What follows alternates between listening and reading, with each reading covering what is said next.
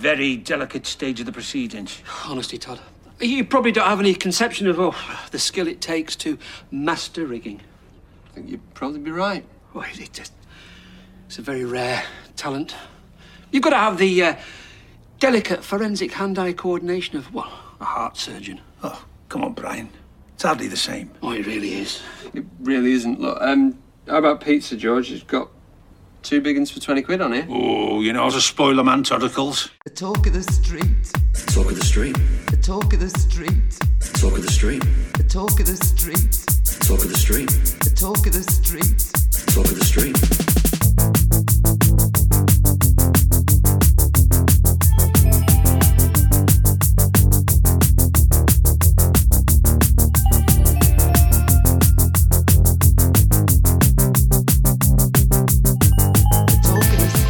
Hello and welcome to episode 252 of The Talk of the Street, an unofficial Coronation Street catch-up podcast that pledges allegiance to the band of Mr. Schneebly and will not fight him for creative control and will defer to him on all issues related to the musical direction of the band. I'm Gavin.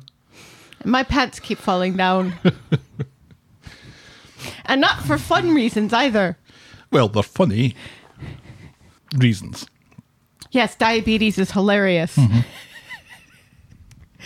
Because it's the diabetes that's made me lose weight. So thanks, diabetes. It's so funny, though, diabetes. Diabetes. Well, hilarious. Just think how Bret Michaels is feeling right now. I was about ready to mention him. Because he is funny. He is funny. Not on purpose. Yeah. Does it matter? No, not really. Doesn't. It really doesn't. So, while your pants are in the up position, yes. How are you this week, Helen? I'm good. The Man Cave auction is done. It should be hold going.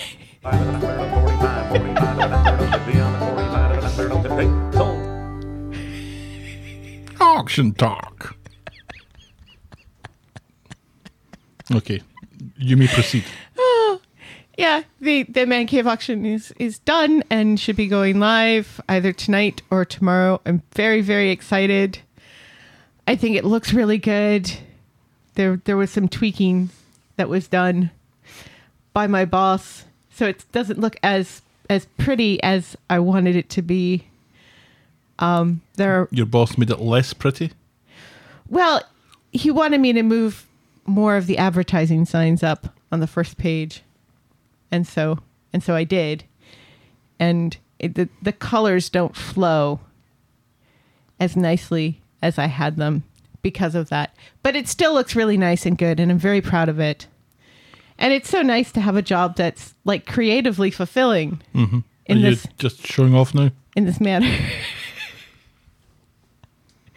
Spreadsheets can be creatively fulfilling. Helen, I haven't dabbled in spreadsheets for literally years.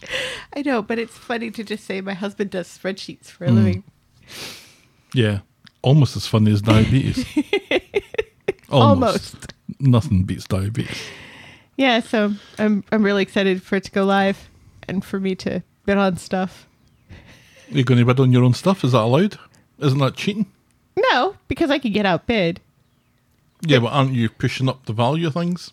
No, because I could buy them for those values, and you have to buy it if you win it.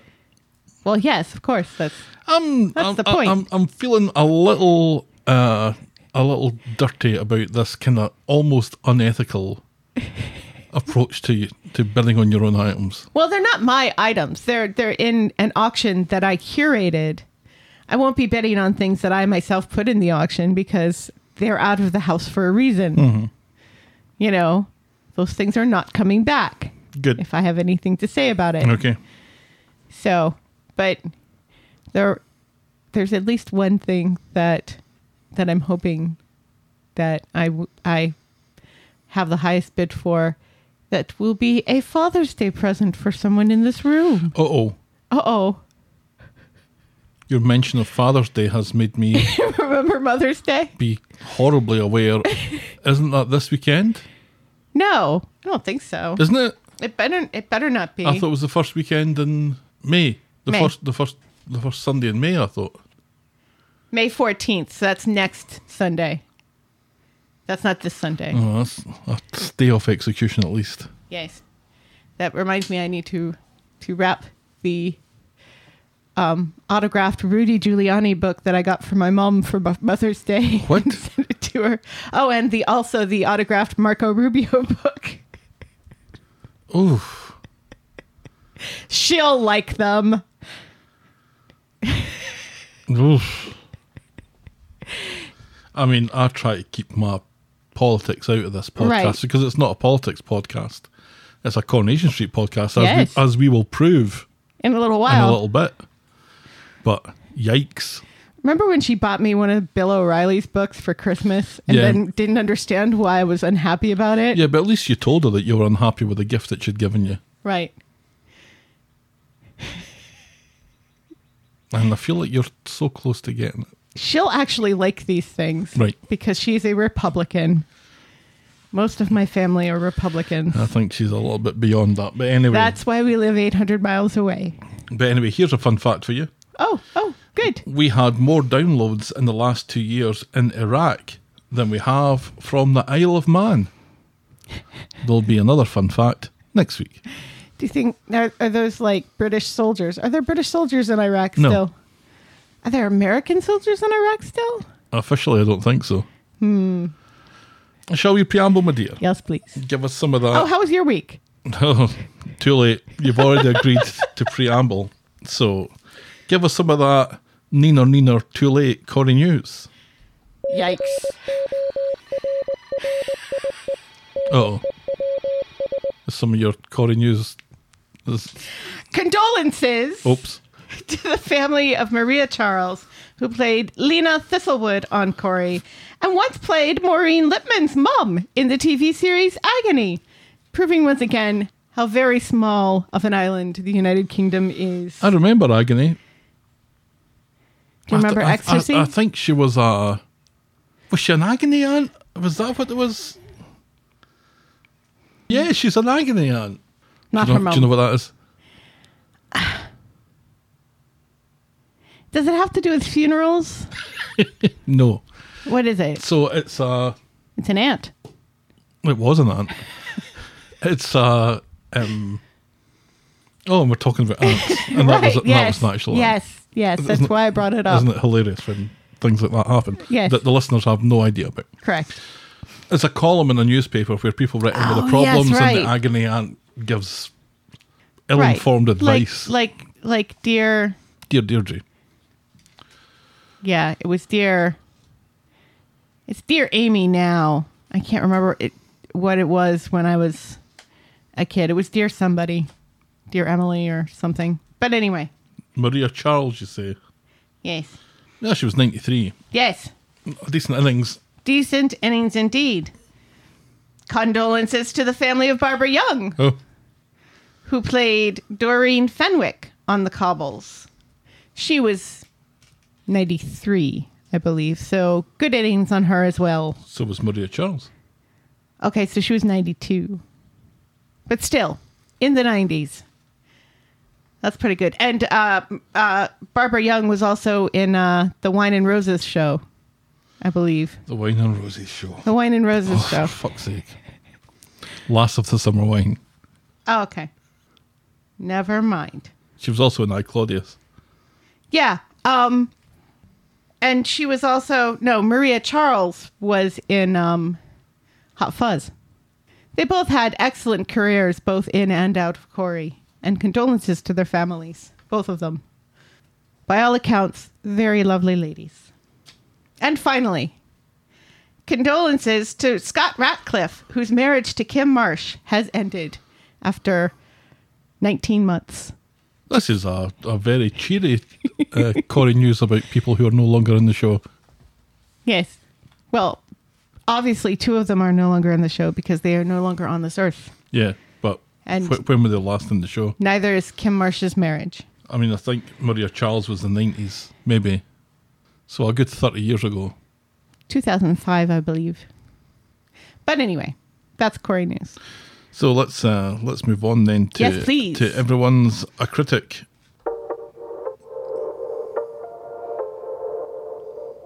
Getting good use out of that former YouTube music. Yeah. So you may remember, Helen, last week Daisy bought us our coffees Yes. and apologised for an email rant that I didn't receive. Correct. So I said, do you know what? I think they should probably send it in again. Yes. And so they did. Yoo-hoo! Oh, are you going to actually read it? Yeah. So yeah, Daisy got in touch to say, here's the rant, and I've added some other stuff on it. So it's an expanded rant. Now, Woohoo! My favourite kind. The rant is essentially bullet points. So you may need to keep up. And are these bullet points on the show or on us? Both. I invite you to guess which. Daisy starts with the auction music and 10 exclamation points. The option music? Auction music. Oh, the auction music, yes. Then the cap. I think it's Steve's. Oh, yes. Addy explaining rape to Aaron like the teacup thing makes sense, and he still isn't getting it. Nope. Good point. Poor Dee Dee arriving at the show and constantly dealing with crap. Can't believe she's holding out for Sarah and holding those secrets. I'd actually go to Dollywood continuously if I was her. Right. Well, it's a very expensive airplane ticket from California to Tennessee, I think was my point. D.S. Swain's return, delighted as we were. Excellent. Loved the hospital theme tune so much. I love it as well. It's good. I think it's my favourite one. It's good. Paul will hurt the family so much more as he leaves it so long, telling them horrendous. He also says himself, as we said last week, how much he can't catch a break. It's gutting. The car thing is so stupid and meaningless. Try and spend some time with Gemma and Billy, as awful as that would be. Yes. Thank you, Thank you, Daisy. Pastoral care my arse. Billy is useless. Cannot reply on Faye and Craig's storyline after his spreadsheet crap. No. So I think Daisy more than delivered on the promise of a rant. Ah, yes. So that's it. The only stuff she said about us was the theme music. Why are you disappointed about this? Because I like criticism. I feed upon it. We don't get enough. Oh, you don't suit your top. There you go. And now, Will Podcast for then Coffee. I'll take it off.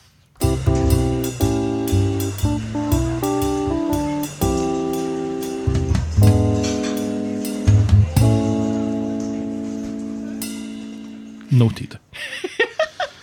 We're drinking the wrong coffees this week. Oh no! I have a double barrel Canada Dry, zero sugar though. And I have iced tea in my Captain Kirk glass because yesterday was May the 4th. May the 4th be with you. Mm-hmm. So Star Trek. It's a joke. I had to explain to a woman today. This woman came into the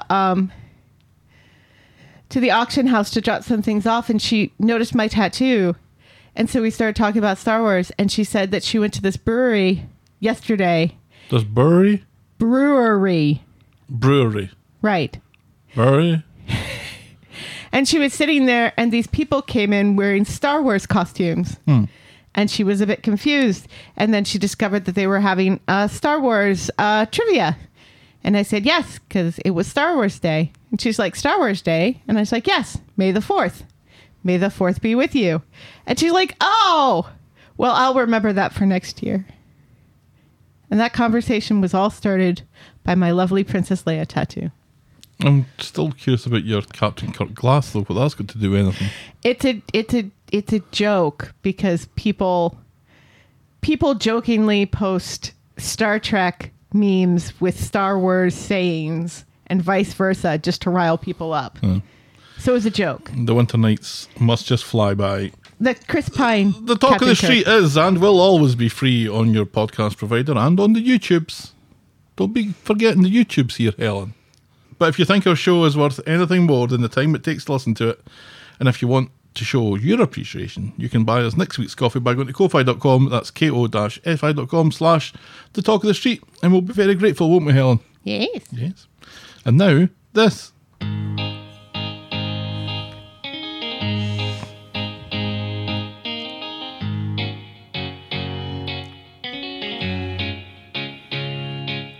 Welcome.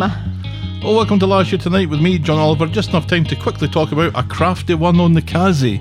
Ooh. A crafty one on the Kazi. Is this Sex on the Couch in front of the Netflix? With That's Sally right. and Tim.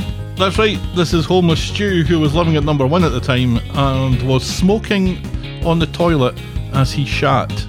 He was having a crafty one on the Kazi, Yikes. which reminded him of his Navy days, probably for different reasons. I was Gavin and you had diabetes. We come full circle. Yes. Which made me scared that we wouldn't be able to make fun of summer anymore. Well, No. The show gave us more reasons than diabetes We to make got- fun of summer. we got over it. So We that's got- it. That's a year you've had that. Yeah. And that's why my pants don't fit anymore. Goodbye, half and half. Hello, oat milk creamer. And that was the bulk of our preamble, was you talking about you and then at the very last minute asking me how my week went. Amy is relieved to learn that Max has survived his leg surgery, as this means he can get justice. Homeless Stu forgets to order food for Speed Dial's Eid celebrations and takes drastic measures to put things right. Faye finally receives the results of her test following her phantom pregnancy, but everyone seems more concerned about Craig's reaction. On her first proper day, Aggie fails to make a good impression with Mr. Thorne, but discovers some unsettling information about Peter's liver transplant. Whoa. The Undertaker's mistake rate goes through the roof as the self-imposed sleep deprivation starts to take its toll. Kirk dreams up a noisy way to incentivise the Knicker Factory sales team. Do you remember what his noisy way to incentivise the Knicker Factory sales team was? Was it a kazoo? Louder. Cymbals. He had an air horn that he blasted every time somebody made a sale. Yikes. Did that get boring quickly? Yes. I believe it did. Abby goes to extreme lengths in an attempt to talk Toya out of marrying Imran. Ken writes a song. Steve does Platoon. And Gail knows what she's talking about. Our moment of the week was Kirk with his motivational air horn, so we must have enjoyed it, I guess. And the boring moment of the week was an extra complaining that her husband can't get his operation. And that was Coronation Street and the Talk of the Street. This Can time you imagine? last year. You finally get on Coronation Street. They actually give you a line, so you get paid a little bit. And then 2 asshole podcasters in the United States call you the boring moment of the week. Yep. Do you know, We're dicks. fame is a fickle mistress. It is. Shall Just ask us. Shall we dive in, my dear? Yes, please. Our first storyline this week is Tim's mum about the house.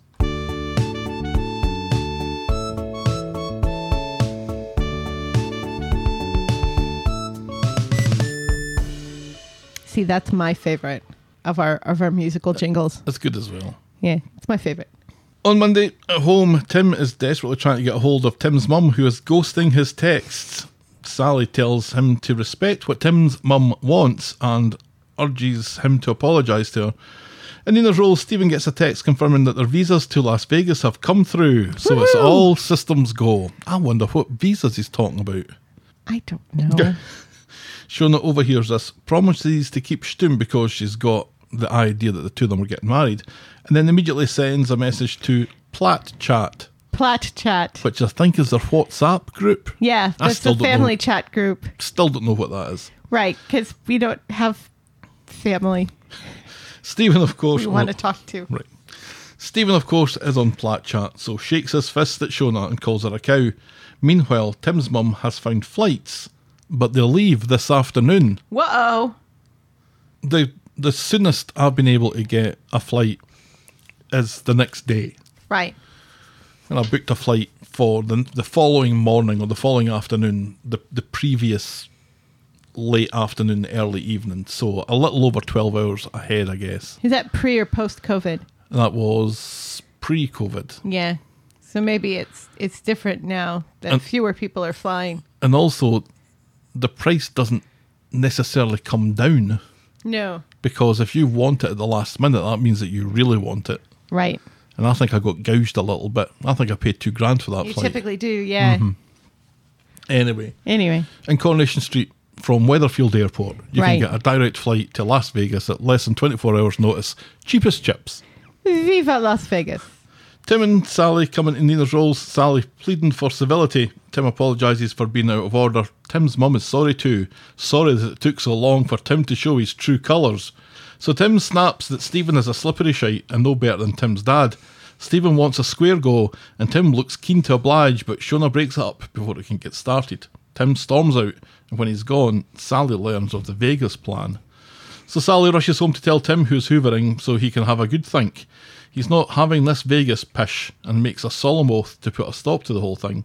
Meanwhile, Stephen heads to the factory where Michael is working on a bank holiday to clear the backlog, whatever that is. Stephen tells him of his Vegas plans and leaves Michael and Sarah to look after the place while he's gone. Later, Stephen and Tim's mum drop into Sally's to pick up Tim's mum's big suitcase. Right. I think every family has a big suitcase. I know we do. Yep. My friend Susan borrowed it when she went to Disney World so she could load it up with figurines. They're expensive things, big suitcases. Yeah. Things that we always had that were always referred to as the big something. Right. The big light in the living room. Uh-huh. Turn the big light on. Don't turn the big light on. No. It uses so much electricity. Right. Like you're going to, And it's so bright. like you're going to pay like $50 because you've turned the big light on for 5 minutes. And the big suitcase. Well, that's a pretty big suitcase. I think my friend Neil gave me that. I thought I stole it from my father. Our big suitcase. He definitely gave me a suitcase that I brought over the last time I came across. Huh. Maybe I'll we have to have a closer look at it. Maybe we have two big suitcases. We are so middle class. so upper middle class. Well, yes. Big suitcase. Tim apologises sincerely, recognises that Tim's mum can make her own decisions, and offers his congratulations and welcomes Stephen to the family with a firm handshake.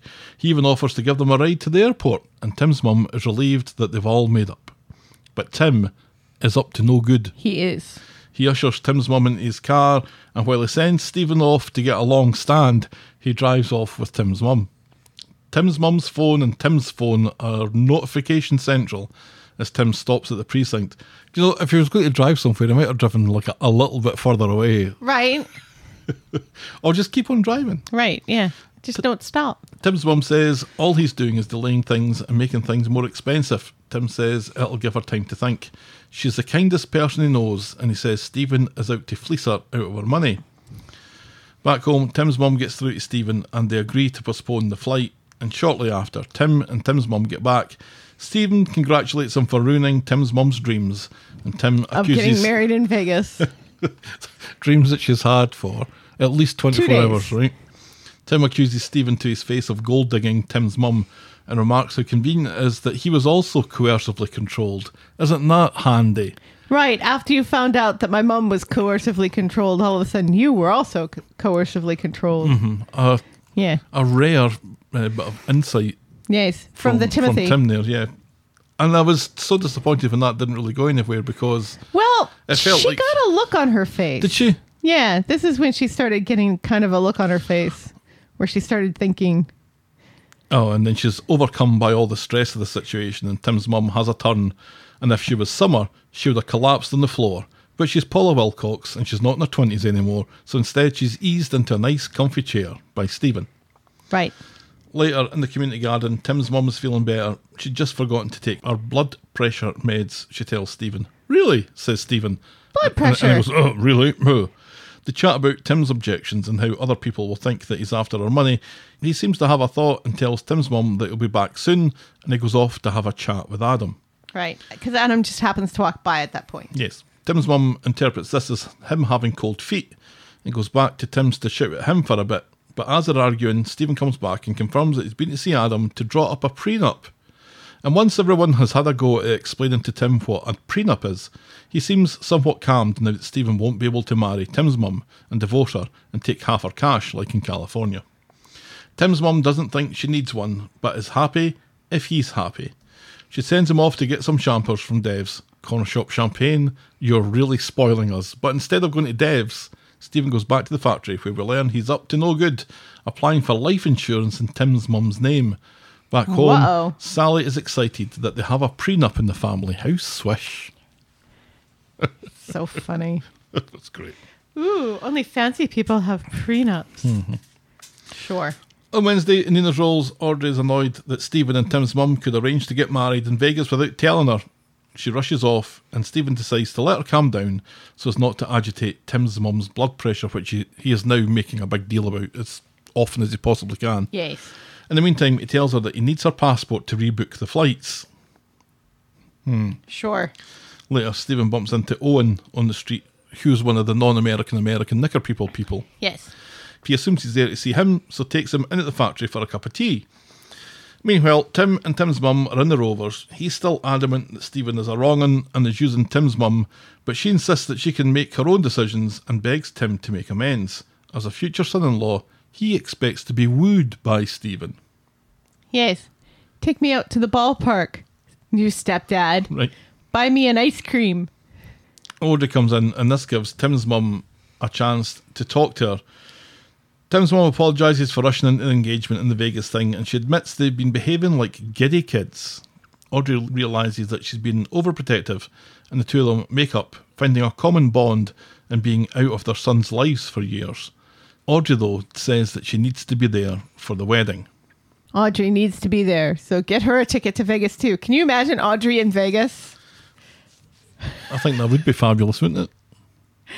Audrey sitting at a slot machine for hours on end, just getting drunk off of her ass as the waitresses keep bringing her free wine. Which show do you think Audrey would go to? Celine Dion? Something with feathers. Something with feathers. Yes, probably. So this changes Tim's mum's mind about Vegas, and she goes to the factory where Stephen is photocopying her passport and then quickly has to stick it in his inside pocket, and tells him that she wants to get married in the UK and to make it a family affair. She wants Sam to be Stephen's best man. Right. She wants Audrey to have a pillbox hat. Mm-hmm. She's got with feathers. Right. And Celine Dion. Yes. And she wants somebody else to be there. Lily. She wants Lily to be there. Right. Lily can be the flower girl. Stephen's got his copy of her passport now, and life insurance has been confirmed, so he doesn't give a fuck either way. Sure, whatever you want. Tim's mum is thrilled and rushes off to set up a WhatsApp group. Wedding Bells. Spelled Right. Belles. Right.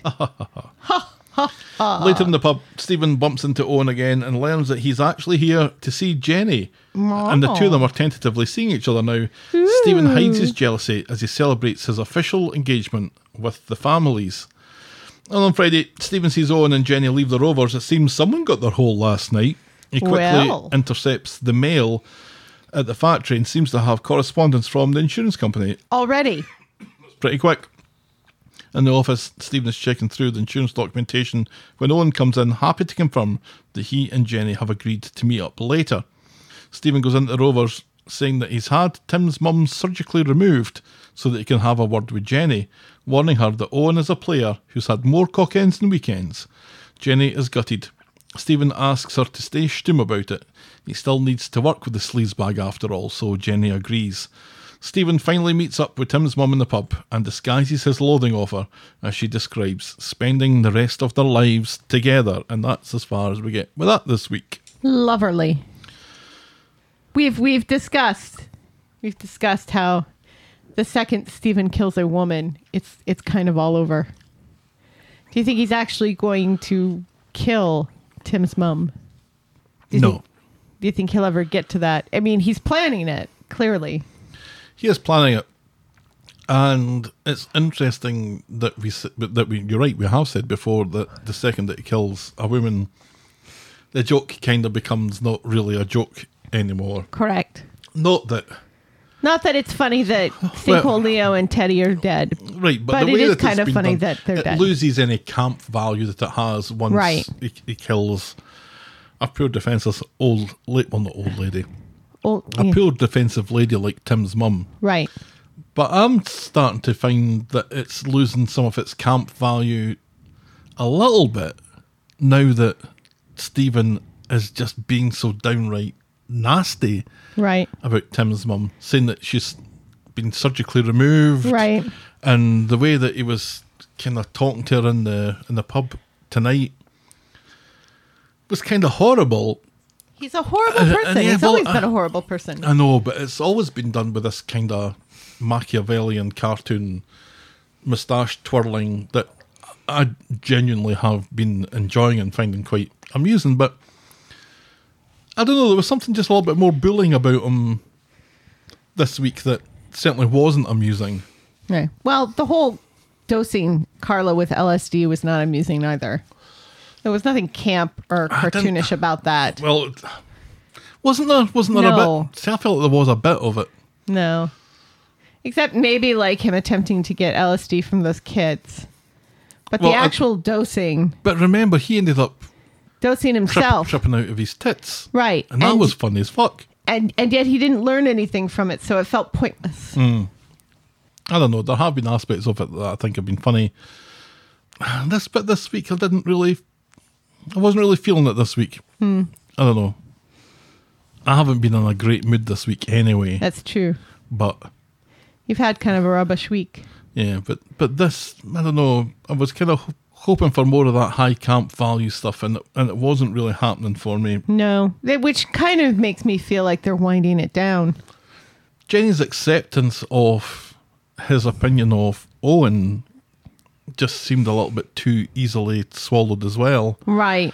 And then when... Well, Jenny has no reason not to trust him. Let's remember. Well, other than the fact in it that this unsolicited opinion is coming from a guy who you think was maybe wanting into your pants, and all of a sudden the guy that you've spent the night with and seemingly have been getting on like a house on fire with, suddenly this guy that you thought was after you now says that this Owen guy is a creep.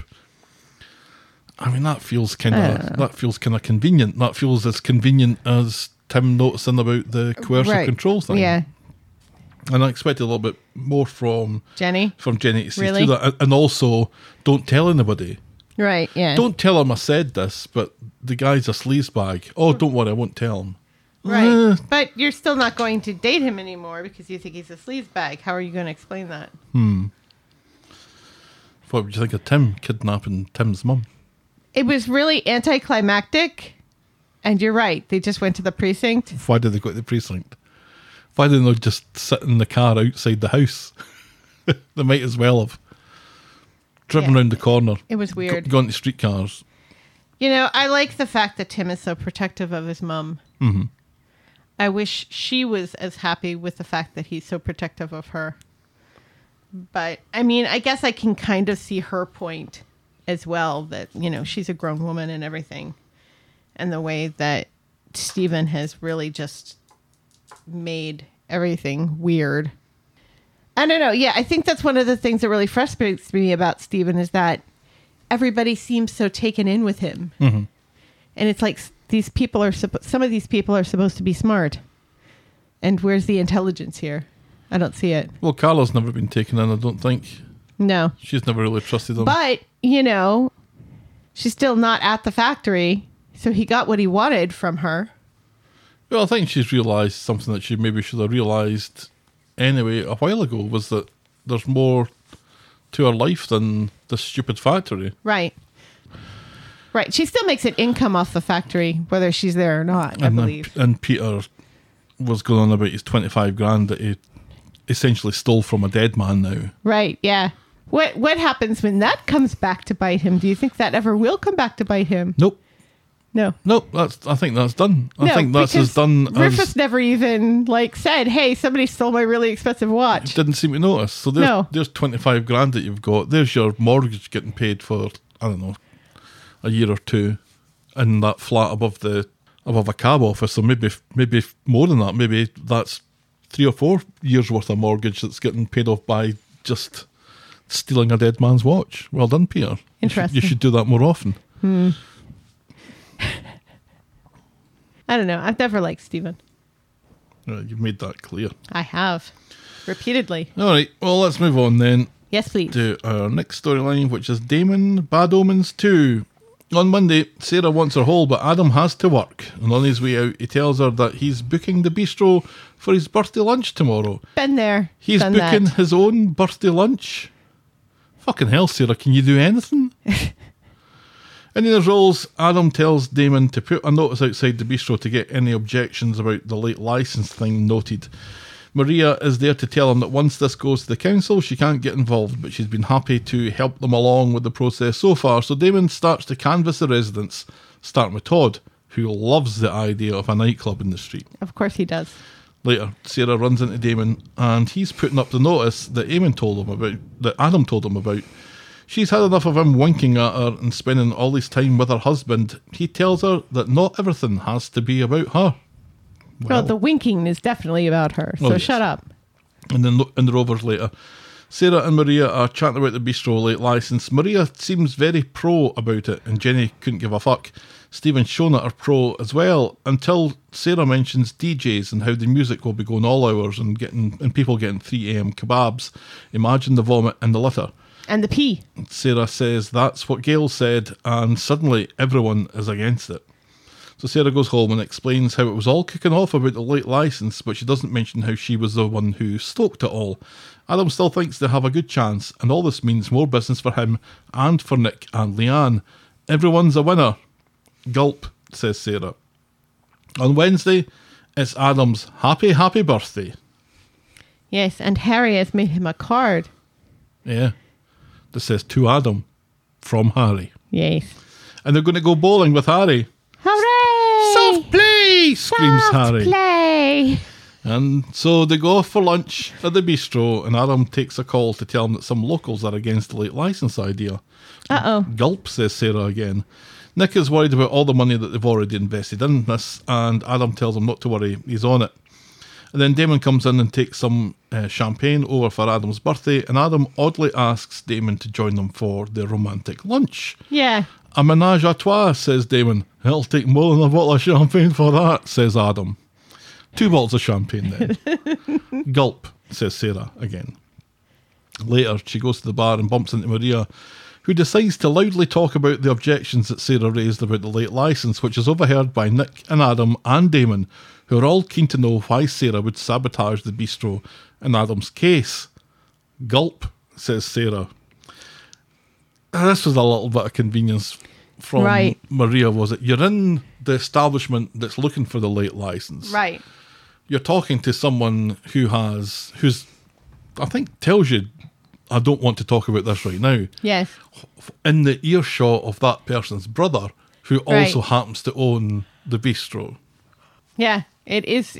It's a little too convenient, isn't it? Just a little bit. Just a little bit. Sarah quickly throws Gail and Shona under the bus, saying that they objected too. Maria thinks it's a good thing, as this means people get informed about it. Mm-hmm. Adam, though, is furious that Sarah went behind his back, and she accused him of doing the same with Damon and their stupid bromance. Either way, that's his birthday celebrations fucked. And he's not going to go bowling with Harry. He's the worst stepfather ever. Later, Adam takes credit for what Maria said by encouraging Nick to go on a charm offensive with the other businesses and tell the residents the sort of clientele he's looking to attract. Meanwhile, Damon is meeting Sarah outside the factory to talk about her scuppering the late licence. He plays it cool, saying he has one goal now, which is turning the bistro around. If she has other issues, that's her problem, and she's the only threat to everyone else's happiness, unless she can't keep her mind off his goodies. On Friday, Sarah is up and apologetic to Adam, but he's only a little in the mood to listen to it. He values Damon as a client and suggests that she apologises to him too. So she goes to the bistro to apologise to Nick and Leanne, but they're not in the mood to listen to it, and as it turns out, Sarah isn't much in the mood to make it, and points out again that the noise is going to piss off their normal clientele and Damon's a scumbag.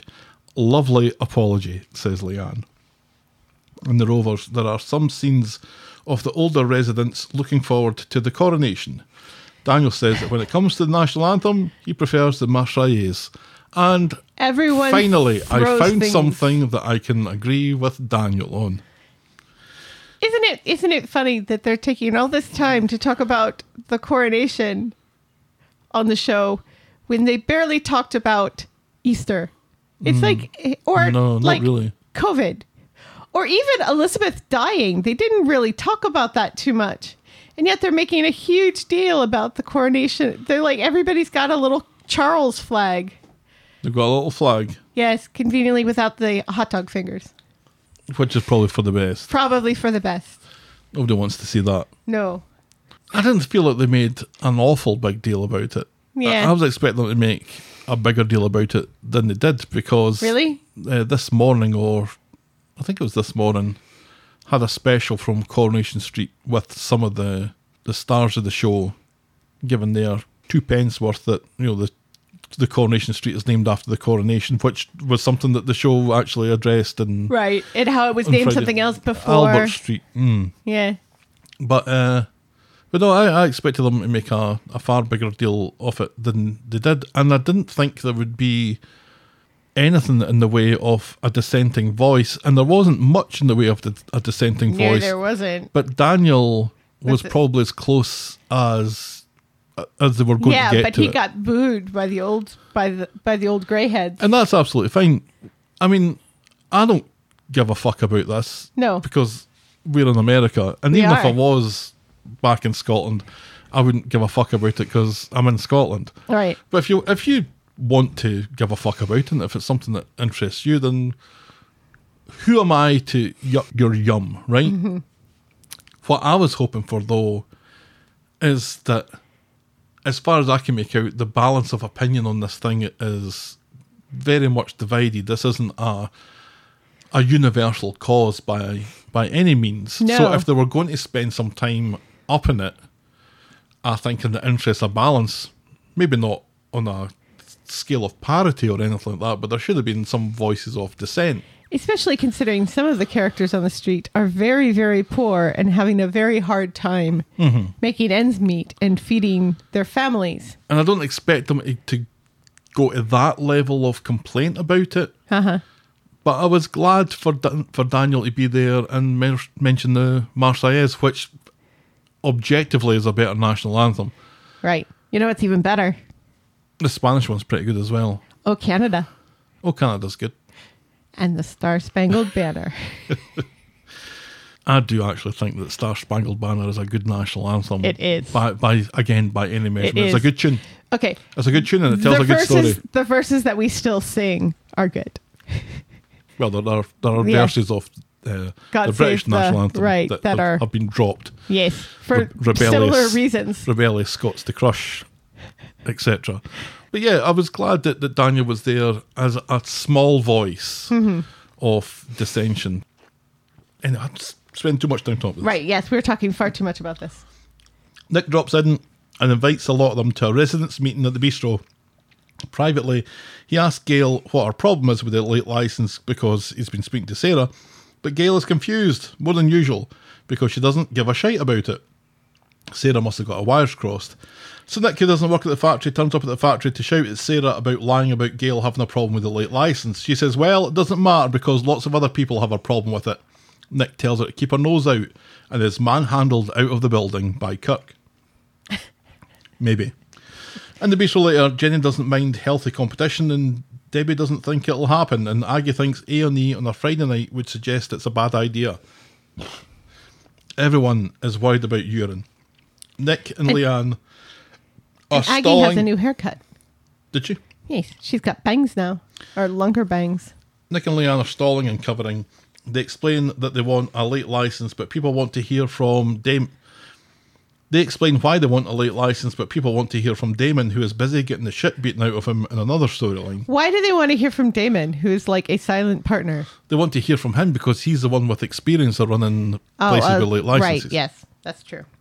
The residents' group of ancient souls think that Damon's no-show is not a great sign of how seriously he's taken their concerns, and so Leanne has to ply them with more drink to get them to stay. So later, everyone's half-gassed. Leanne is furious that Damon hasn't showed up, but then he does come in and apologises for being late, explains that he got mugged at an ATM, and no one seems to believe it, apart from Ken. The others are now firmly in the no camp. Sarah bumps into Damon later and offers commiserations about his face and asks that Nick and Leanne are kept out of whatever he's into because they've been through enough. Damon takes the hump and says he would explain if he thought that Sarah was remotely interested in the truth. And that's as far as we get with that this week. Yes. And I mean, we'll get further into this later on, but the whole 180 of Damon's character, which is called out, by the way, in the other storyline by another character saying, "What happened to you? You're like a completely different person." You know, it just makes the whole, oh, we don't trust him. We don't like this guy who, nobody is concerned about his face. Apart from Aggie. Right. Who offers to look treat at him. it. Right. People are like, oh, he was mugged, so he's a bad guy. Well, they don't believe him. Right. Yeah. Something happened to his face. And Somebody beat him up. And Sarah's been doing some poisonous whispers behind his back about what his previous business really was. Wink, right. wink. So I think she's been doing quite a bit in the background to discredit him. I think it's a little weird that she does seem jealous of Adam and Damon's relationship. Very much so. And I don't know if that's just because she has slept with both of them. But it's explained to her that Not Damon's his everything's client. about you. And Damon's Right. his client. What do you Right. want him to do? To ignore him all the time? Mm-hmm. I don't think that would happen. Yeah, it's funny. Do you think they're going to get that late license? I don't know. I don't think this is the important part of the story, though. I think this is just a vehicle for the important part of the story, which is Sarah and Damon are going to have sex again. Right. But it felt like Nick was just refusing to even try and settle people's concerns. Right. He said to them at one point, if the music's too loud, come and talk to me and we can work it out. Right. But also, they seem to be thinking that this place is going to be kicking out at 4 o'clock in the morning. Right. Pubs in England, I think, still shut at 11. Right. So this late license could be something that takes them to 12 o'clock, 12:30. Right. We're not talking about 2 and 3 o'clock in the morning. Well, I think what they're thinking is if they stay out later, then the kebab shop's going to be open even later.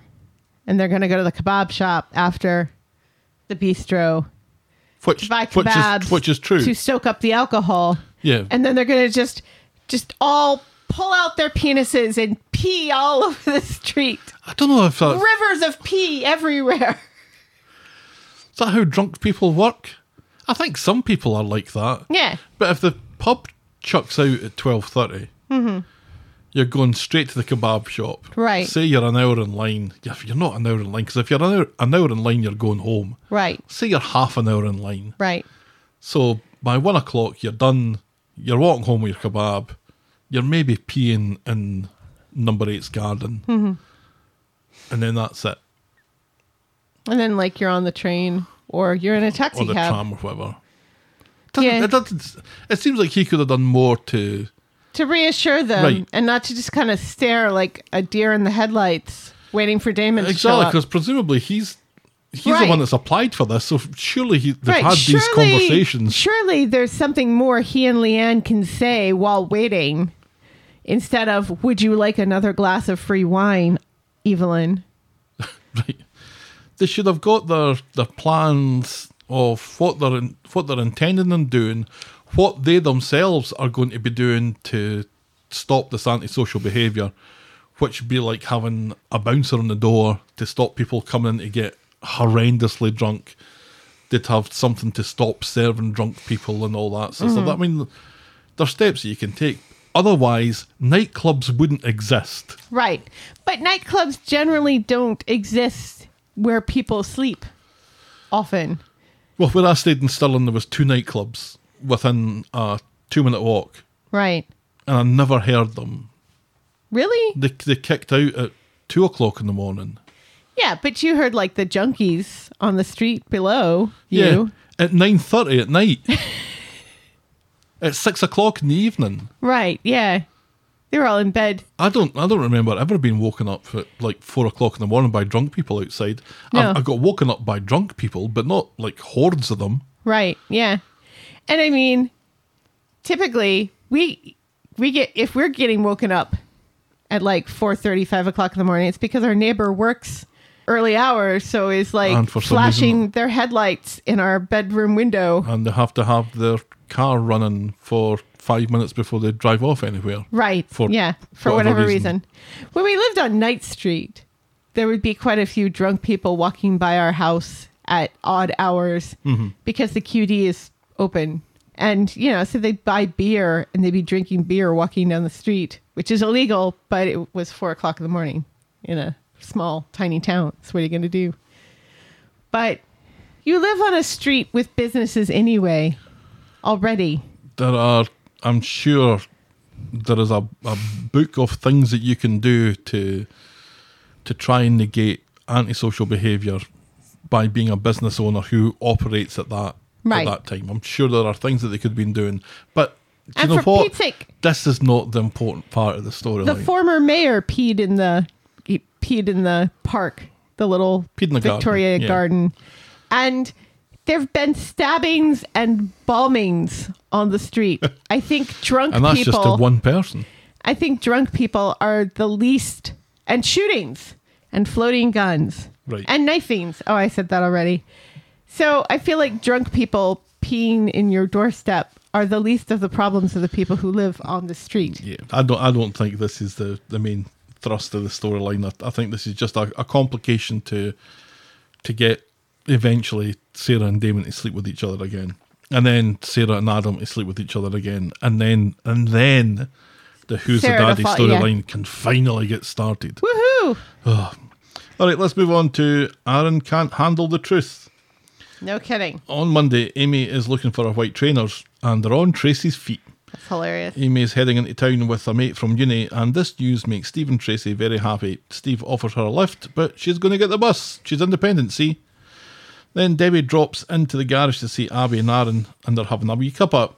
He gets a call from his dad as he explains how he's pulling his weight at home since Kev left, making dinner and babysitting, and Debbie is very impressed. Husband material that, says Debbie, and Abby makes an Abby face. Right, and then Debbie drinks from Aaron's empty cuppa.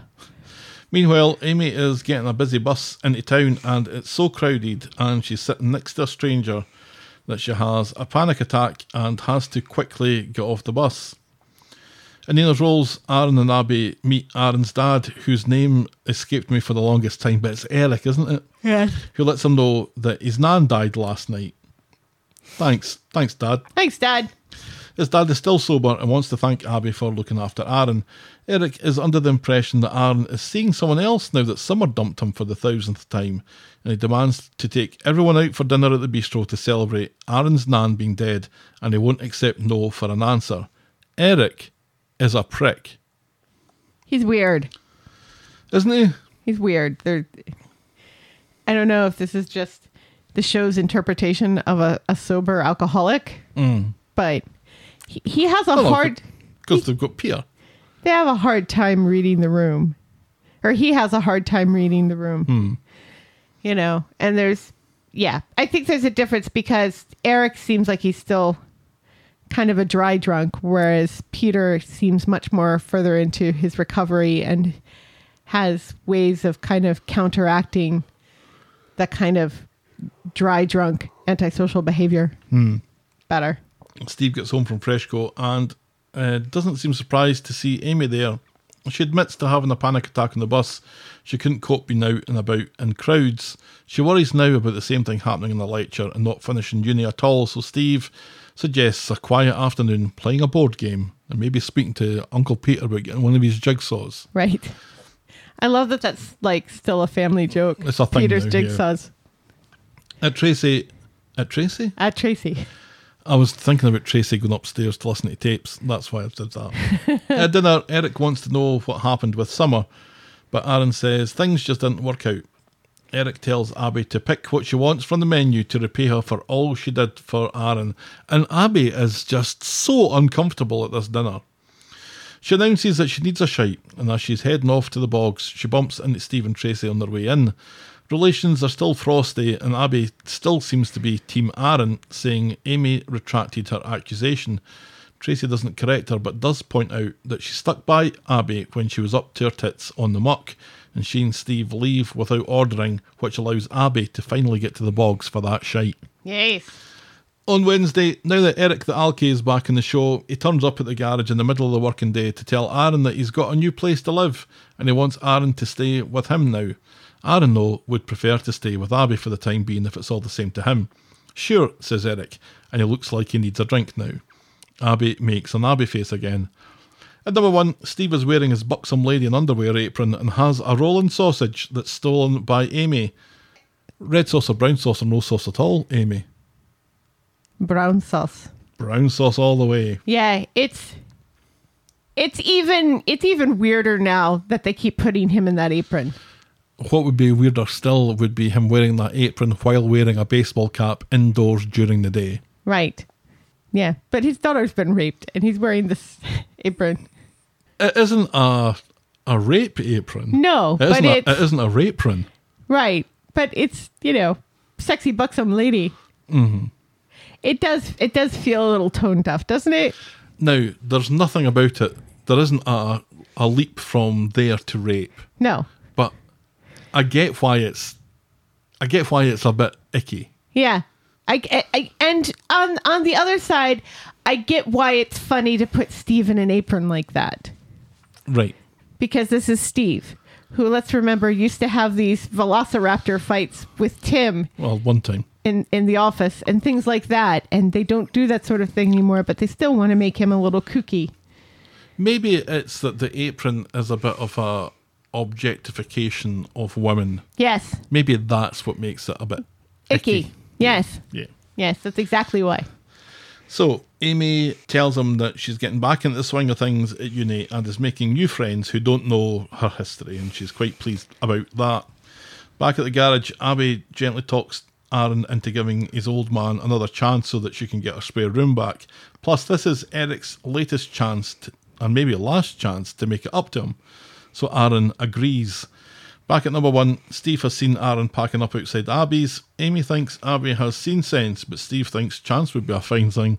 And if Aaron is moving off the street, though, at least Amy can get a small part of her life back. And that's as far as we get with that this week. I think Abby's kind of, I don't know, not coming around necessarily. But I don't know what Abby's thinking at the moment. No, she's definitely uncomfortable with Eric. Yes. Which makes me kind of surprised that she's encouraging Aaron to move back in with his dad. She was also a little uncomfortable when Eric was talking about how he'd dumped or been dumped by someone Summer. but had somebody else on the go. Right. Because who was the somebody else that was maybe on the go? Right. Because it must have been Amy, mustn't it? Who knows? So what story has he been telling his dad about this? Right. And I didn't really know that they were Maybe in even talk to communication him. too Yeah. much. So, I don't know.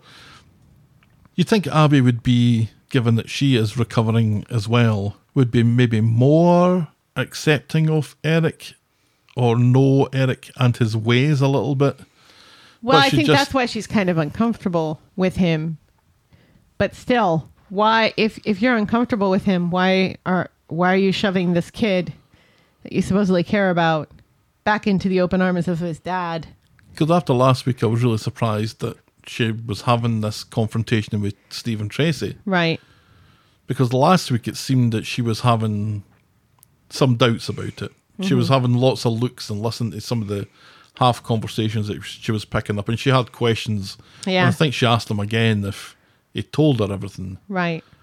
So she's clearly not believing this story 100%. But then that was a really weird confrontation to have with her old friend Tracy. because Right. they were pally, and Tracy Right. was there for her and, Yes. and stuff. So And why Tracy and Steve didn't correct her and say, well, Amy has realized, Amy only said that because she wanted it to go away, Right. sort of thing. right, yeah, that was weird as well. Yeah. So that's Aaron now living somewhere unspecified with Right. his dad, but he's still going to be coming back for his job, Right. presumably. Yes. This isn't him off the street yet. No, not completely. So Amy's, I don't really know if it's Amy's nightmare, but whatever it is, it's not over yet. No. I think they're doing a good job of her trying to pretend that everything is fine and then everything's not fine. I'm not totally in love with how they present panic attacks, No. which is the same way they present tripping on LSD and drug overdoses. Well, yeah, more or less, yeah. So that I kind of wish was better, but the fact that Amy is not okay is good. Yep. It's good that they're not trying to make it like Amy's all okay now. The panic attack on the bus was shorthand for a panic attack. Right. you're learning nothing about a panic attack No. film from what you saw, but you Yeah. understand, I think. And I think we've all been What there, that haven't is. we? We've all been there where we're in a crowded space, especially in this day and age after COVID, where you're like, no, there are too many people here. Yeah, I just need to get out of It's here. too people-y. I Yeah. need to say goodbye. Right. Yeah. It's like, have you seen that that video that's been going around of people coming home from the Taylor Swift concert and just like totally stuffing the subway? No, Yeah. It's like that. I don't think I could be in the New York subway or the London Underground yet. Yeah. And then It's- just have a whole bunch of Swifties just pile in on top of you. Yeah, I don't think I could do that. No. Yeah. Especially since one time I caught pneumonia on the New York subway. Yeah, So yeah, you'll do that. it happens. All right, let's move on to our next story, which is George's hobby. On Monday, in the middle of the day, George has sneaked home to have another wee go in his big boat. Todd thinks Not like that. he's obsessed and throws his cereal bowl on the coffee table, which snaps George's bosun in half. But not like that. In the pub later, George complains to everyone about his broken bosun, which Brian overhears. He's a fellow model shipbuilder, Yes, of course he is. and I don't think anyone is disbelieving that. No. George explains the bother that he's having with his rigging, and the two of them go to look over the instructions. Back home, Todd is surprised to see Brian there as George manoeuvres his rigging into place, but not like that. Todd is keen to order pizza, and Brian, who is going home to a frozen dinner for one, pulls on the old heartstrings to get an invite to stay for tea. What with him being Italian, pizza's right up his street. There you go. When Todd comes back from the pizza place, he's shocked to discover that Brian has brought his model of the Endeavour over, reckoning that they could have it finished in a couple of days. Todd thinks the boats are reproducing and points out that there's a small fleet of ships in the living room now and there's nowhere to do any living. Then he discovers that the thing that's accidentally been glued to something else this week is Todd's mug to the table. Accidentally being glued to something else of the week.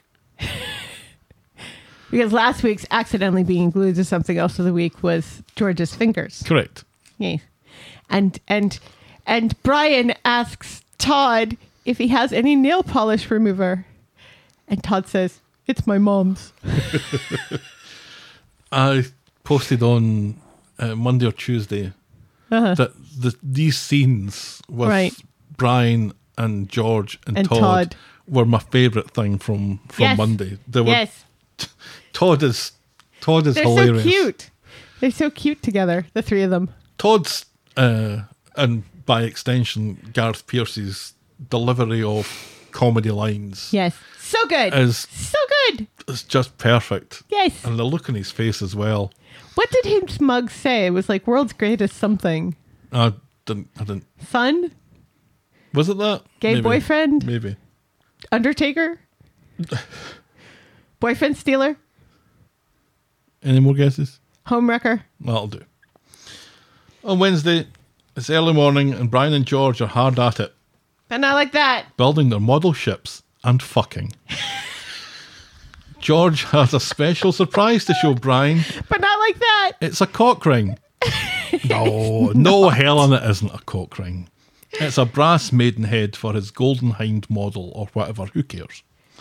Later, Brian meets with George in Nina's Rolls and has a copy of the latest edition of Monthly Seaman. But not like that. There's a competition running for Model Seaman of the Year. But not like that. And he suggests that they both enter. But not like that. George needs some encouragement, Not like that. but is game. But not like that. At home, cynical Todd thinks that the offer was simply to ensure that Brian didn't come last, which seems to be a bit of a stretch. But when George can't find the maidenhead, his thoughts dash to the notion that maybe Brian stole it.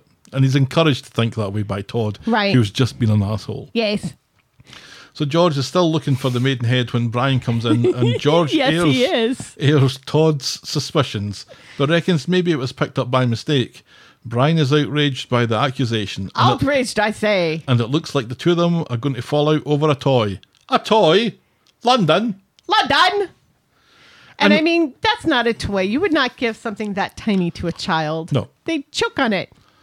And sadly, that's as far as we get with that this week. There was no more of this on Friday, and I was like so disappointed. I was really enjoying this. Me too. I was actually enjoying it more before it looked like George and Brian were falling out about it. I don't Right. want them to fall out about No. it. I want them to be... It's so cute to see them sitting at the table fixing boats together. Because it's delightful. These two lonely old men just kind of bonding. the thing that we're missing from that, though, is Eileen walking in and Right. seeing it all. Because none of this would happen if Eileen was there. No, so where's Eileen? She's in Canada. Because I don't know. she's going to a Toronto Maple Leafs game? Yes. Sure, that's what she's doing. Go Leafs. Go Leafs, indeed. No, I love this storyline this week. I think George being so eager to become obsessive about this and dogging his work, and again, basically leaving Weatherfield's dead in the hands of Todd and being Right. happy It was to do so it. funny It's when hilarious. he says to him, "No, you can deal with the casket lining salesman guy. Just don't let him leave any samples because that's an excuse to come back." Sort of thing. And it's so funny because there was a time when George would not leave any of this in Todd's hands. Oh, no. So it's kind of nice. It's kind of nice that he's giving Todd more responsibility. Do you know, it's a family business now. It really it's is. essentially George Shuttleworth and Son. an adopted son, right? Yes, And yeah, and that's precious. it is. But if you're going to become obsessive about something, the last thing you need is Brian to also be Obsessed into with it. because Brian is going to take that obsession up All to the the next way level. to right? 11. Right. Yeah, But it's nice. I like it. yeah, great stuff. More of that, please. More of that, please. Our next storyline is Daisy de Bergerac. On Friday, Debbie drops into Carla's to see Ryan. All right, ball bags, says. Carla. That's right. And why? Because that's what Carla says. That's what Carla says now. All right, ball bags. Ryan isn't there, though. He's at the doctor's appointment. Debbie's upset that no one went with him, but Carla insists that everyone is mucking in and taking care of him, so much so that Carla and Peter have cancelled the holiday. Back at Carla's later. And it's the fact that Carla had to show Debbie the cancellation notice Right. to be believed. Yeah, that was hilarious. Back at Carla's later, Ryan discovers that Carla and Peter have cancelled the trip because he's been raking through their bin. He's a bin raker. What? Have you been caught bin raking? No, You must be pretty good at it then. I am. He's pissed and says that he doesn't need babysitting, but he appreciates the sentiment. Later, Ryan has done the dishes, so Carla is obviously super impressed. And Ryan tells her to go off to Scotland anyway. It's booked. I didn't realise they were going to Scotland. Yes. It's booked. They can't cancel, so they might as well enjoy it. And Yes. after some deliberation, Carla finally agrees. So she heads off, and as soon as she's gone, Ryan is on the phone to Crystal, which is really Daisy, but he doesn't know that Crystal is Daisy yet. Correct. Usually he just texts, but now he's phoning her, which is like, uh-oh. Right. But he gets a generic outgoing voice announcement and just leaves a call me back message. And that's as far as we get with that this week. And it's lucky that this is Daisy's secondary phone because Daisy is not the sort of person, being a big influencer, Right. where she's not going to have a personal outgoing message. Right. But it must have been just Yeah, it was the a number generic. you have dialed is right. whatever. Is right? unavailable at this time. Do you know Ryan's scarring on his face? The makeup on this is just, it continues to impress me and it continues to excel. They've got little ridges in it as it's healing. So it's not just, plain old makeup. There's some prosthetic there that Yes. that's building it up. Yeah. And they've got it looking like it is healing because Yes. it looks better than it did before. Absolutely. And it's actually at the point now where I don't think this is looking too bad now. No. It looks like it's going to heal actually all right. Yeah. I mean, it could be so much worse, right? And it could have been in Right. his eye and all that sort of stuff. But the way that And they've got it, His nose. it And looks like it's healing yeah, it's just pretty well. the side of his face. But I am worried about him picking up the phone and phoning Crystal now because Crystal's never going to answer. No. So he's going to be thinking, why isn't she answering? Yeah. And I don't know. What would she say? Like, sorry. Well, she can't say anything, Sorry, I didn't answer your call.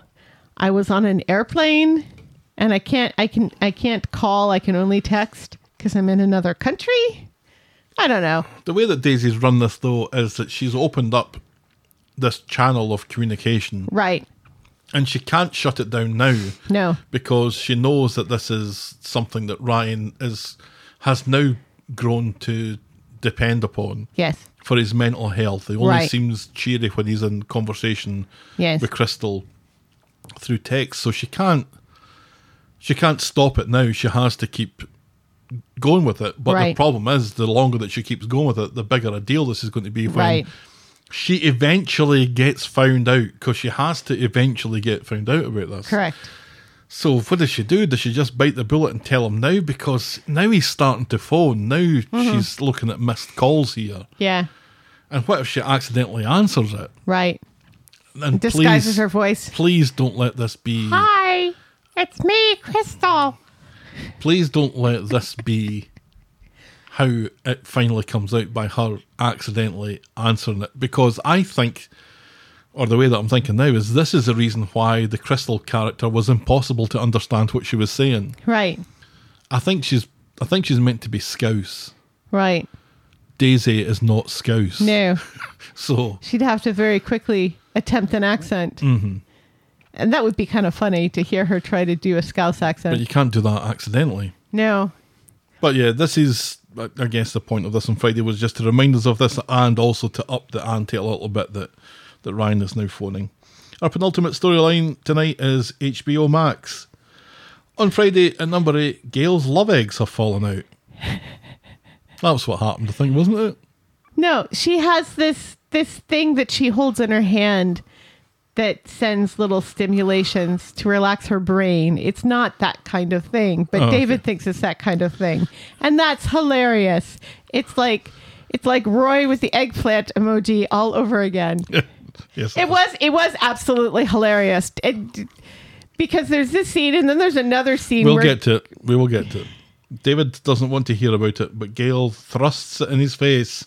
In other news, Max might be getting considered for early release. And I'm like, really? how? But he only got 6 months, right? For terrorism. And he's probably served close to 3 months of that. So this actually, I think, adds up. Ugh. David is cautious and doesn't want to get Max's hopes up, so doesn't plan on mentioning anything to him. I'm curious as to why David has found this out and Max hasn't, but anyway. Yeah, it's kind of weird. In the young offenders thing, David has seen Max, who's had a haircut, and some haircut. Yes, he actually looks like a skinhead now. Right. Well done, show. Right. The chat is shit because Max has nothing to talk about and David doesn't want to mention Gail's love eggs or the early release thing. Visiting is over and Max rushes off back to sitting in a cell on his own. Afterwards, back in the pub, David bumps into Daniel and asks if they can have a word about Max. Uh-oh. And we don't hear what that is, but we see what the consequence of it is. Back in the young offenders, Daniel is taking a class which includes an inmate called Gav. Yes, And Gav is a fanny. Gav is a fanny. Well done, show. Bravo. Daniel asks the All group. Gavs on TV are fannies, though. This is true. This is true. But if that For Gav, this particular show, to have a Gav who's a fanny. if that Gav was to call Daniel a fanny, I think I can't imagine how it could get any better than that. Well, if he was Scottish. Right. Yeah.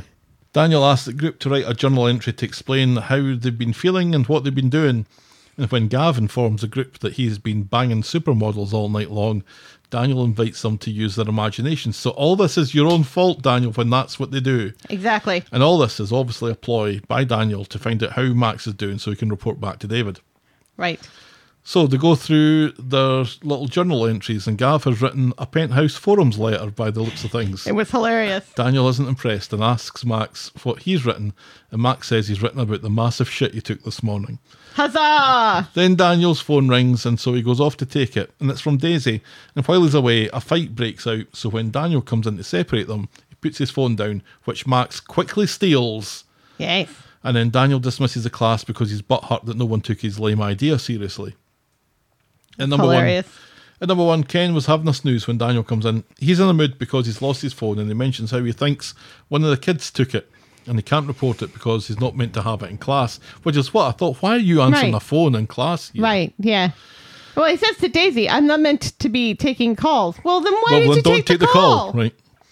He hopes that whoever nicked it develops a conscience and brings it back. And then we see, back in the Young Offenders, Max is holding Daniel's phone like he's Gollum from Lord of the Rings. It was hilarious. And one has to wonder where he's going to get a charger for it. And that's as far as we get with that this week. So I didn't actually mention the bit I thought I did where David walks into the pub, hears Gail talk about his exciter again or whatever. About her stimulator to Nick. And David does the Grandpa Simpson thing. He does a Grandpa Simpson he thing. He does a total Grandpa Simpson thing. And he says, nope. He just walks straight back out the pub again.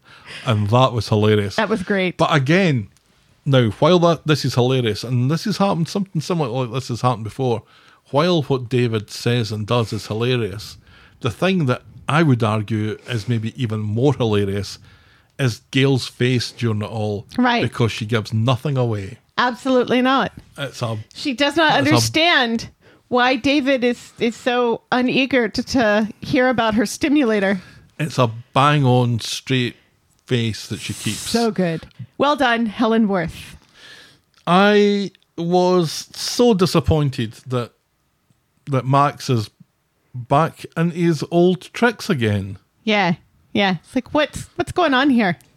I really hoped that when he went into this place, desperate to make amends, has his meeting with Alia, who stands her ground and doesn't roll over for him, says that she doesn't care. He got that kind of closure from that, I guess. Had a hug with David before he was getting sent down. Right. And put out the request for David to come visit. Right. I really hoped that this was going to be the turning point for him. But then, and I think this is probably quite accurate, where we get to a few months down the line, David going to see him, they've got nothing to talk about. Right. So they don't talk. They just sit and he's officially a skinhead now. Right. So that bit I can get. The bit where he stole the phone. Right. Who's he going to call? Right. Who is... Why? Why steal the phone at all? It makes no sense. Well, it makes no sense until we remember the previous story of phones and Daniel's involvement, and Daniel kind of being the bridge between these two storylines. Right. And there's a phone that's going on in this storyline, and there's a phone that's going on in that storyline. Right. And how can these possibly converge? Because I think that's what's happening here. I think this is what they're setting us up for, is that somehow Max has to pretend to be Crystal Max. Crystal Light. I quite like that Crystal Max storyline. Do you think he can do a Scouse accent? Let's hope so. Yeah. The Gale stuff was great. It was great. People complain about Gale becoming a comedy character, and when you look at classic Corrie, she's in the midst of the Richard Hillman storyline where she's at the moment Sarah's just had brain surgery because she was in a car crash. Right. So I got stabbed in the stomach. Gale has been in the centre of the active storylines, and they're the big storylines for quite some time. And none of what Helen Worth is doing 20 years ago relates at all to anything that Helen Worth is doing now. But the character evolves. Right. And she's so good at doing this. But you know what? When she is called upon to be dramatic, like remember when David got raped and she had that whole monologue. It was about Aiden. It was after Aiden's suicide. Right. Yeah. And she's talking about how Aiden's suicide makes her worry about David because of the whole rape thing and how that affected his personality and everything. So when she is called upon to be a serious act, to do a serious storyline, she can do it. But she can also do the comedic stuff as well. She's got great timing there as well. Not everybody on the show is good at doing both.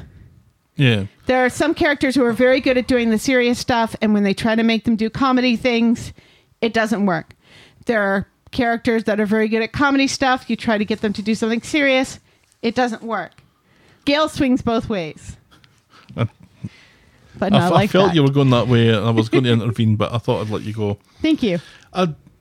I think I'm the only person who didn't really care that much for the whole monologue, but I loved it. because it felt too written for me. Uh-huh. But yeah, she's a different character now, and she's there for different reasons And than that's she was fine. there 20 years ago. Right. She's a grandmother now. So, moving on. Our final storyline tonight is, hello God, it's me, Billy's tax rebate. On Monday, Billy is heading off to see a dying parishioner. So he's in a particularly good mood because he's got something to do. Paul heads off to work with Billy telling him about the late licence and if it might give him more hours. Summer wonders why Paul wants more money. So despite promising not to say anything, Billy blabs. Because everybody wants more money, Summer. Right. Who doesn't want more money? Welcome to capitalism. At work, Paul is trying to sweeten Nick up about getting more hours by breaking plates and glasses. Dee Dee comes in at the end of his shift and says there's someone she wants him to meet. And at Dee Dee's, she introduces him to Trish, whose late husband had motor neuron disease, and she came over to give Paul some details. Paul is mortified that this has been sprung on him and goes to leave, but Dee Dee encourages him to stay. What does he have to lose? So Trish explains some of the awful things that Paul has to look forward to. Wheelchairs, ramps, a commode, and all of it costs money. He needs financial support. Good job, Trish. Right. He knows that he can get stuff on the NHS, but he isn't ready for this conversation, and Dee Dee reminds him that he can't do this on his own and needs to talk to his family. When Trish leaves, Paul is now completely obsessed with how he doesn't have money for futuristic wheelchairs. Dee Dee tells him that he can't get away from this and he needs to tell Billy. How long can he keep it from him? Paul still wants to get Gemma's wedding out of the way first. Correct. Back at the flat, Paul finds Summer looking for jobs. Have you tried the factory? Summer wants to contribute to the run of the flat and she heads off for a shower. When Billy comes home, Paul knows that Billy's told her. And Paul blames himself because all of this is his fault. Summer feels like she needs to get a job to cover for him. And he apologises, says that he's just having a bad day, feeling a bit needy, and tells Billy that he loves him, and the two of them hug. That was sweet. Yeah. On Wednesday, Paul is looking up the price of wheelchairs, and guess what? They're not cheap. They are not cheap. You think that it's a chair with some wheels in it. It's How more than expensive can that be? And it's very expensive. Yay. Summer comes in on her way to an agency interview, and this gives Paul a chance to say that an 18-year-old shouldn't be working. Summer insists that she's doing this because Paul has inspired her by getting side gigs while he's waiting to get back to work for Ed. Paul has gone to see Dee Dee, who isn't happy because they need to work on their defence strategy. But when he hears that there will be journalists at the court, Paul refuses to use his MND as a contributing factor. Right, yes, because Paul, of course, the reporters at court are desperate to tell stories about an unknown man and his medical issues. In local newspapers in the UK, this thing does happen.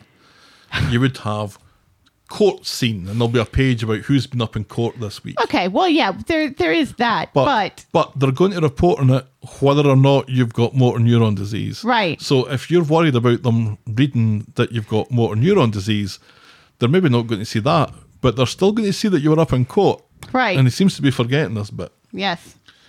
Dee Dee nips off for a coffee and leaves Paul in the empty law office on his own.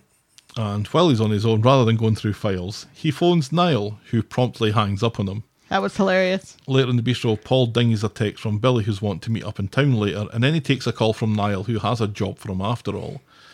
On his way out after his shift, he bumps into Billy, who is still keen that they go off and do something. Paul lies and says he's off to the movies with Dee Dee, who is lonely now that she's back from LA, and he doesn't think that she'd open up if Billy was there. Billy pretends to be understanding about this, but clearly isn't, and leaves Paul to it. But of course, the next we see Billy bumping into Dee Dee on the street. Dee Dee is quick to react when Billy mentions the movies, and she covers well for Paul's lie. So Dee Dee goes to see Paul at the flat just before he's on his way out, and she cleverly outsmarts Paul, not that that's hard at the moment, by asking him over to hers, but he says that he's heading out with Billy. Paul heads to the Fresco car park wearing a disguise of a hoodie and a baseball cap. And Groucho Marx glasses. And the waxy moustache thing. He's about to drive off in a flash motor when Dee Dee steps in front of the car. She begs him to get out, to not be a criminal, and that she'll have to report him to the police or she'll end up being an accessory. This isn't just your life you're affecting now. He says it's an insurance scam, no one gets hurt. He needs to pay for Gemma marrying Chesney, for fuck's sake. And says that she needs to do what she needs to do, and he needs to do what he needs to do. And he drives off. Do. But he doesn't drive far before having a change of heart and returning the car. And he learns that Dee Dee didn't call the cops after all. She tells him that he needs a life raft here. They go back to her place, and she's incredulous that he would do this while on bail. She's keen to know who he's doing it for, thinking that if he grasses them up, he'll probably get a lighter sentence. But Paul says he's no grass. Dee Dee says that whoever it was would dob him in a flash if it was going to get a week off their sentence. That's true. But Paul stands firm, and it looks like something Dee Dee has said has given him another terrible idea. Horrible idea. And his terrible idea really is terrible. Yes, it is. He goes round to the bistro and tells Damon that if he doesn't pay him 25 grand, he's going to spill his guts to the police about all the shite that Damon is involved in. Whoa. Damon pretends that he didn't hear Paul, but Paul thinks he's a hard man now, tells Damon that he has problems and Damon has the answers, that Damon is the disease and Paul is the cure, and he gives Damon until tomorrow. Whoa. Paul gets home and celebrations are underway because Summer has a job. Woohoo! It's bar work and service stuff. Champagne all round. And Paul looks genuinely happy for the first time in ages. And they're all heading out when Damon bumps into Paul and basically gives him a chance to back out, but Paul's insistent and he wants his 25 grand. Damon steps away as Billy and Summer arrive and gets on the phone to Niall and explains that they have a small problem. Yes. On Friday, Dee Dee runs into Paul in Nina's Rolls and accuses him of ghosting her. Turns out, though, that he's dress shopping with Gemma, and he still refuses to grass up the people that he's been nicking cars from. In Nina's Rolls, Dee Dee is meeting up with that MND lady, I can't remember her name, Trish. In comes Billy and hangs around like a bad smell as he eavesdrops, and he wants to talk about one of his parishioners. Fuck off, Billy, says Dee Dee. Client attorney privilege here. Right? Billy apologises and then says that he's looking for a support group. Fuck off, Billy, says Dee Dee. And Billy finally fucks off. That was hilarious. Meanwhile, Paul approaches Damon and threatens to grass him up again. Damon says that he needs to pull in a few favours first, and their meeting is interrupted by Gemma and Bernie, who are keen to get going and buying a dress. Privately, Damon confirms over the phone that it's on and asks Niall to fuck Paul up good and proper. Later, Paul and Bernie are in a wedding shop. Gemma is trying one on and reveals the plan, which is to find a dress that Gemma likes, take a photo of it, and get one of the knicker people to make a copy. She finds a dress, and Bernie's about to take a picture when the owner puts a kibosh on that. So Bernie pretends that she's about to shit herself, so the owner quickly ushers her to the staff conveniences, which allows Paul to take the photos, but then the owner comes back and catches him in the act. But not like that. Bernie pleads innocence, but the owner refuses to let them leave until the photos are deleted. So Paul does so and shows the owner. Satisfied, she tells them all to beat it, just as Paul gets a call from Damon when they arrange to meet for the payoff later. What do you think of Gemma's dress? I quite liked it. I thought she suited it. I didn't think it was too over the top, and I didn't think it was too stale. No, it was just right. She says later that she's looking for something in between a nun and a slut. Right. Essentially. And I thought that was it. It was kind of fun. I thought, I'm not the best judge of what a good wedding dress looks like, but I thought it suited her. It seemed like it pushed up her boobage maybe a little too much. But if that's the only thing that it does. Right. Then and I you think kind of we should... expect a wedding dress to do that. Right. All of mine did. So Paul heads off to the precinct and is on the phone to Chico, trying to get a hold of Gemma when Damon turns up. Damon says it sounds like he's having a bad day, so Paul explains exactly how bad his day really is and how bad his days are going to get before long, and spends the next few hours unburdening himself onto Damon, who is the only person that he can really talk to about all these health and money issues. For some reason. And this wears Damon down, who explains that the meeting's a set-up, there is no money, and Niall and his brother are here to kick the absolute fuck out of Paul. Yeah, they're going to kill him. He tells Paul... He never says that, and I don't know why. Because that's he implies exactly... He implies it very strongly. He heavily implies it. I don't know why he this is it. This is it. This is the end. This is how you die. Mm-hmm. And Paul gets it. He tells Paul to scarper. But what about my money, says Paul. Scarper, you half-wit, says Damon. They're going to kill you. So Paul has been gone for a second when Niall and his brother show up, and they do not like Damon's excuses that the problem has already been dealt with and no one's going to grass up no one, because what assurances do they have? And they want to know Paul's name and address, and Damon says that he doesn't know. Later, Paul sees Damon on the street and is shocked to see that he's got a bit of jam over his left eye and some jam in his right ear, and he's holding his hand a little bit. Damon doesn't want to go into details with Paul and says it's all sorted, and all of this is overseen by Dee Dee. Later, they bump into each other again, and Paul doesn't let it go and asks what happened. Damon explains that it's all dealt with, and he kept his mouth shut when they asked for Paul's address.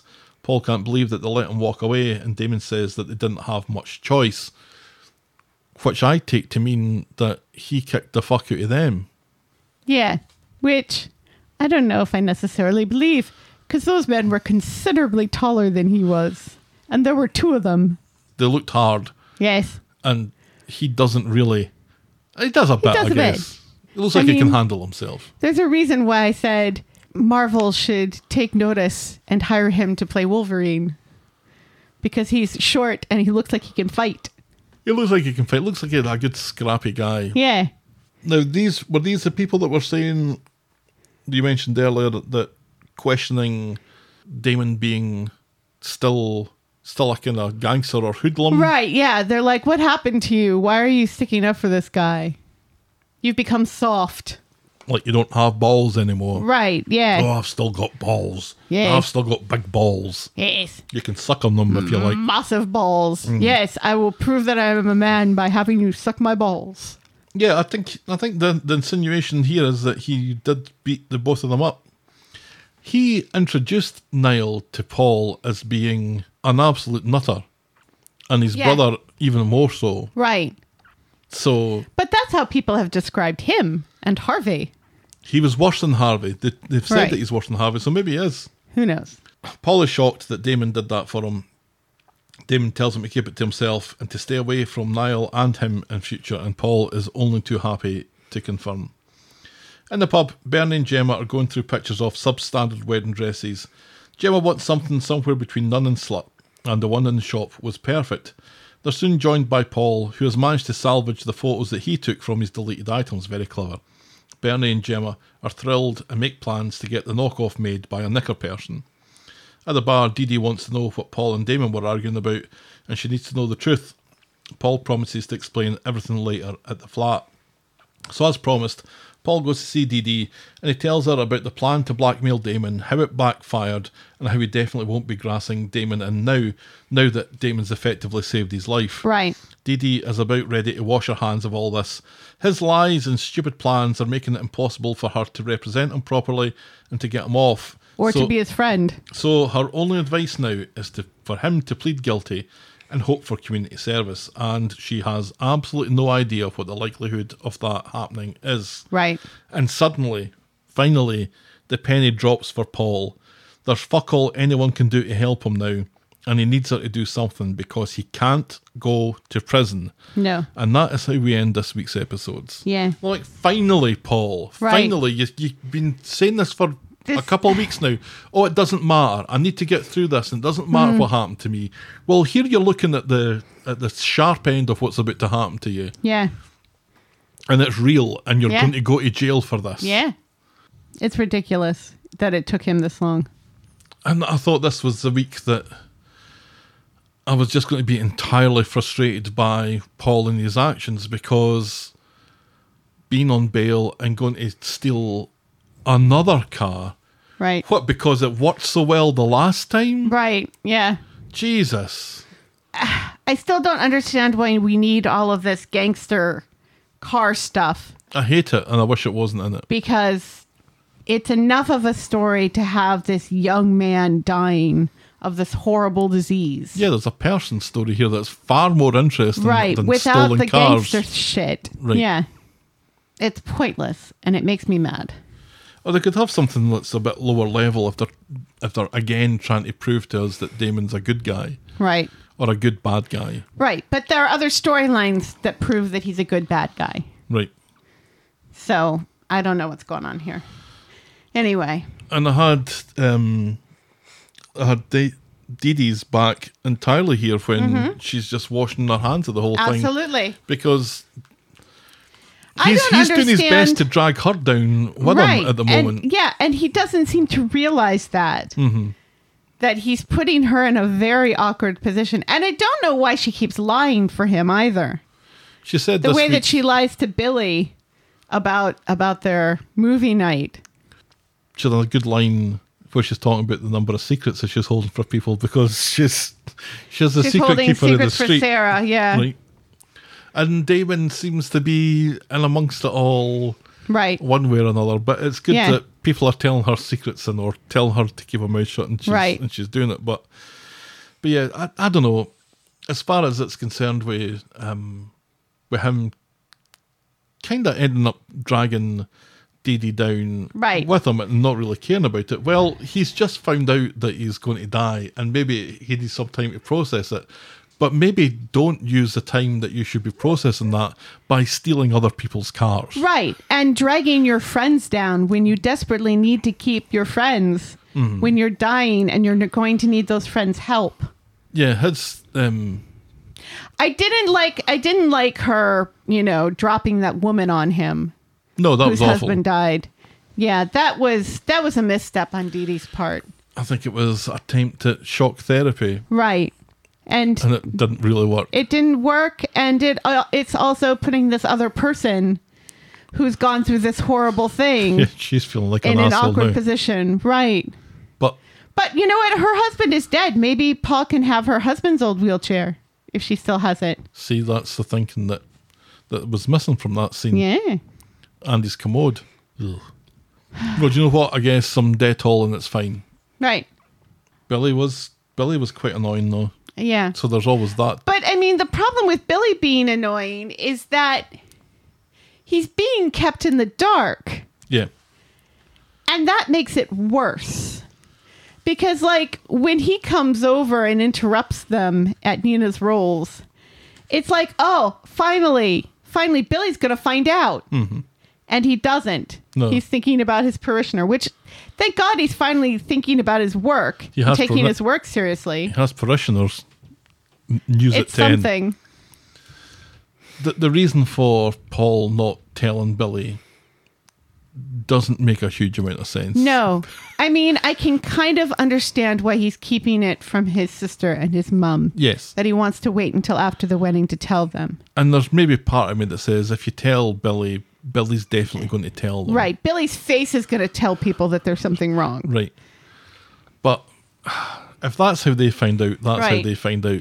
But And he's got to tell somebody other than Dee his Dee and lawyer Damon. and the reason why he needs a lawyer. Right. And I was kind of annoyed by Billy, too, when Paul broke down on the couch. Was it the couch or was it in the car?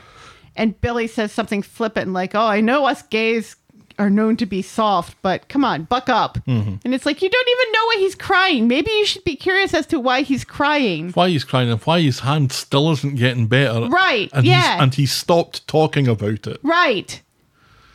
Why it's getting worse instead of better.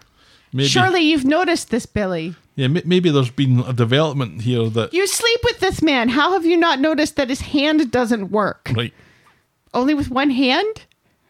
Well, how many hands do you need? Well, sometimes you need both. You never need both. Sometimes you... Anyway. Sometimes you want both. Anyway. I think Paul is going to have to own up here. His court case or his appearance in court feels like it must be coming up pretty soon. Right. Maybe next week. Yes. And maybe next week people start to learn about this. And I know that this is a long story. He's not going to die in a month here. Right. So they don't want to blow their chips straight away. Right. But dragging this out for this reason is just... Horrible. It makes no reason. It makes no sense It when his reaction now is I can't go to jail. Should have been his reaction 2 weeks ago before Right. he started stealing cars. Again. All right. Well, that was the week that was Coronation Street, I guess. Tell me, Helen, what was your moment of the week? Brian and George raising the rigging. Yeah, I think just the three of them and the Todd getting pizza. and the little Three Stooges kind of thing that they've Right. got going on in about the shipbuilding and Todd's cynicism about the whole thing was just Right. hilarious. Yeah. Fair enough. That is our Moment of the week. And we had a sad moment of the week last week, so it's good to have a happy, funny one this week. exactly. Yes. What about your boring moment of the week? All the King Charles shite. There wasn't very much of that. It was boring, though. Ken getting woken up from a nap. That was more boring. All right, fine. He was lying listening to classical music, and I was like, "Are you all right, Ken?" And then finally got woken up. I was like, "Oof! Thank God for that." Yeah, Ken's nap being interrupted by Daniel is our. Oh, there we go. We get Daniel in it. Right. That's our. We get Ken and Daniel. It's too bad we couldn't squeeze Chesney in there somehow. We haven't seen much of Chesney. If you've ever been able to squeeze Chesney in somehow, write in to tell us about it. We're the Talk of the Please Street at don't. gmail.com, and we're at Corey Podcast on Twitter, Facebook, and Instagram. You can shout me and Helen a coffee by heading to ko-fi.com. That's ko-fi.com/the Talk of the Street. Check out the clicky section of vulgar.co.uk for links to our merch store and YouTube channel. And if you're so inclined, please leave a rating and a review on the iTunes or your podcast provider of choice. Thanks for making it to the end of another episode. Thank you. And we will be back next week with more Talk of the Street. The Talk of the Street. Bye. Cheerio.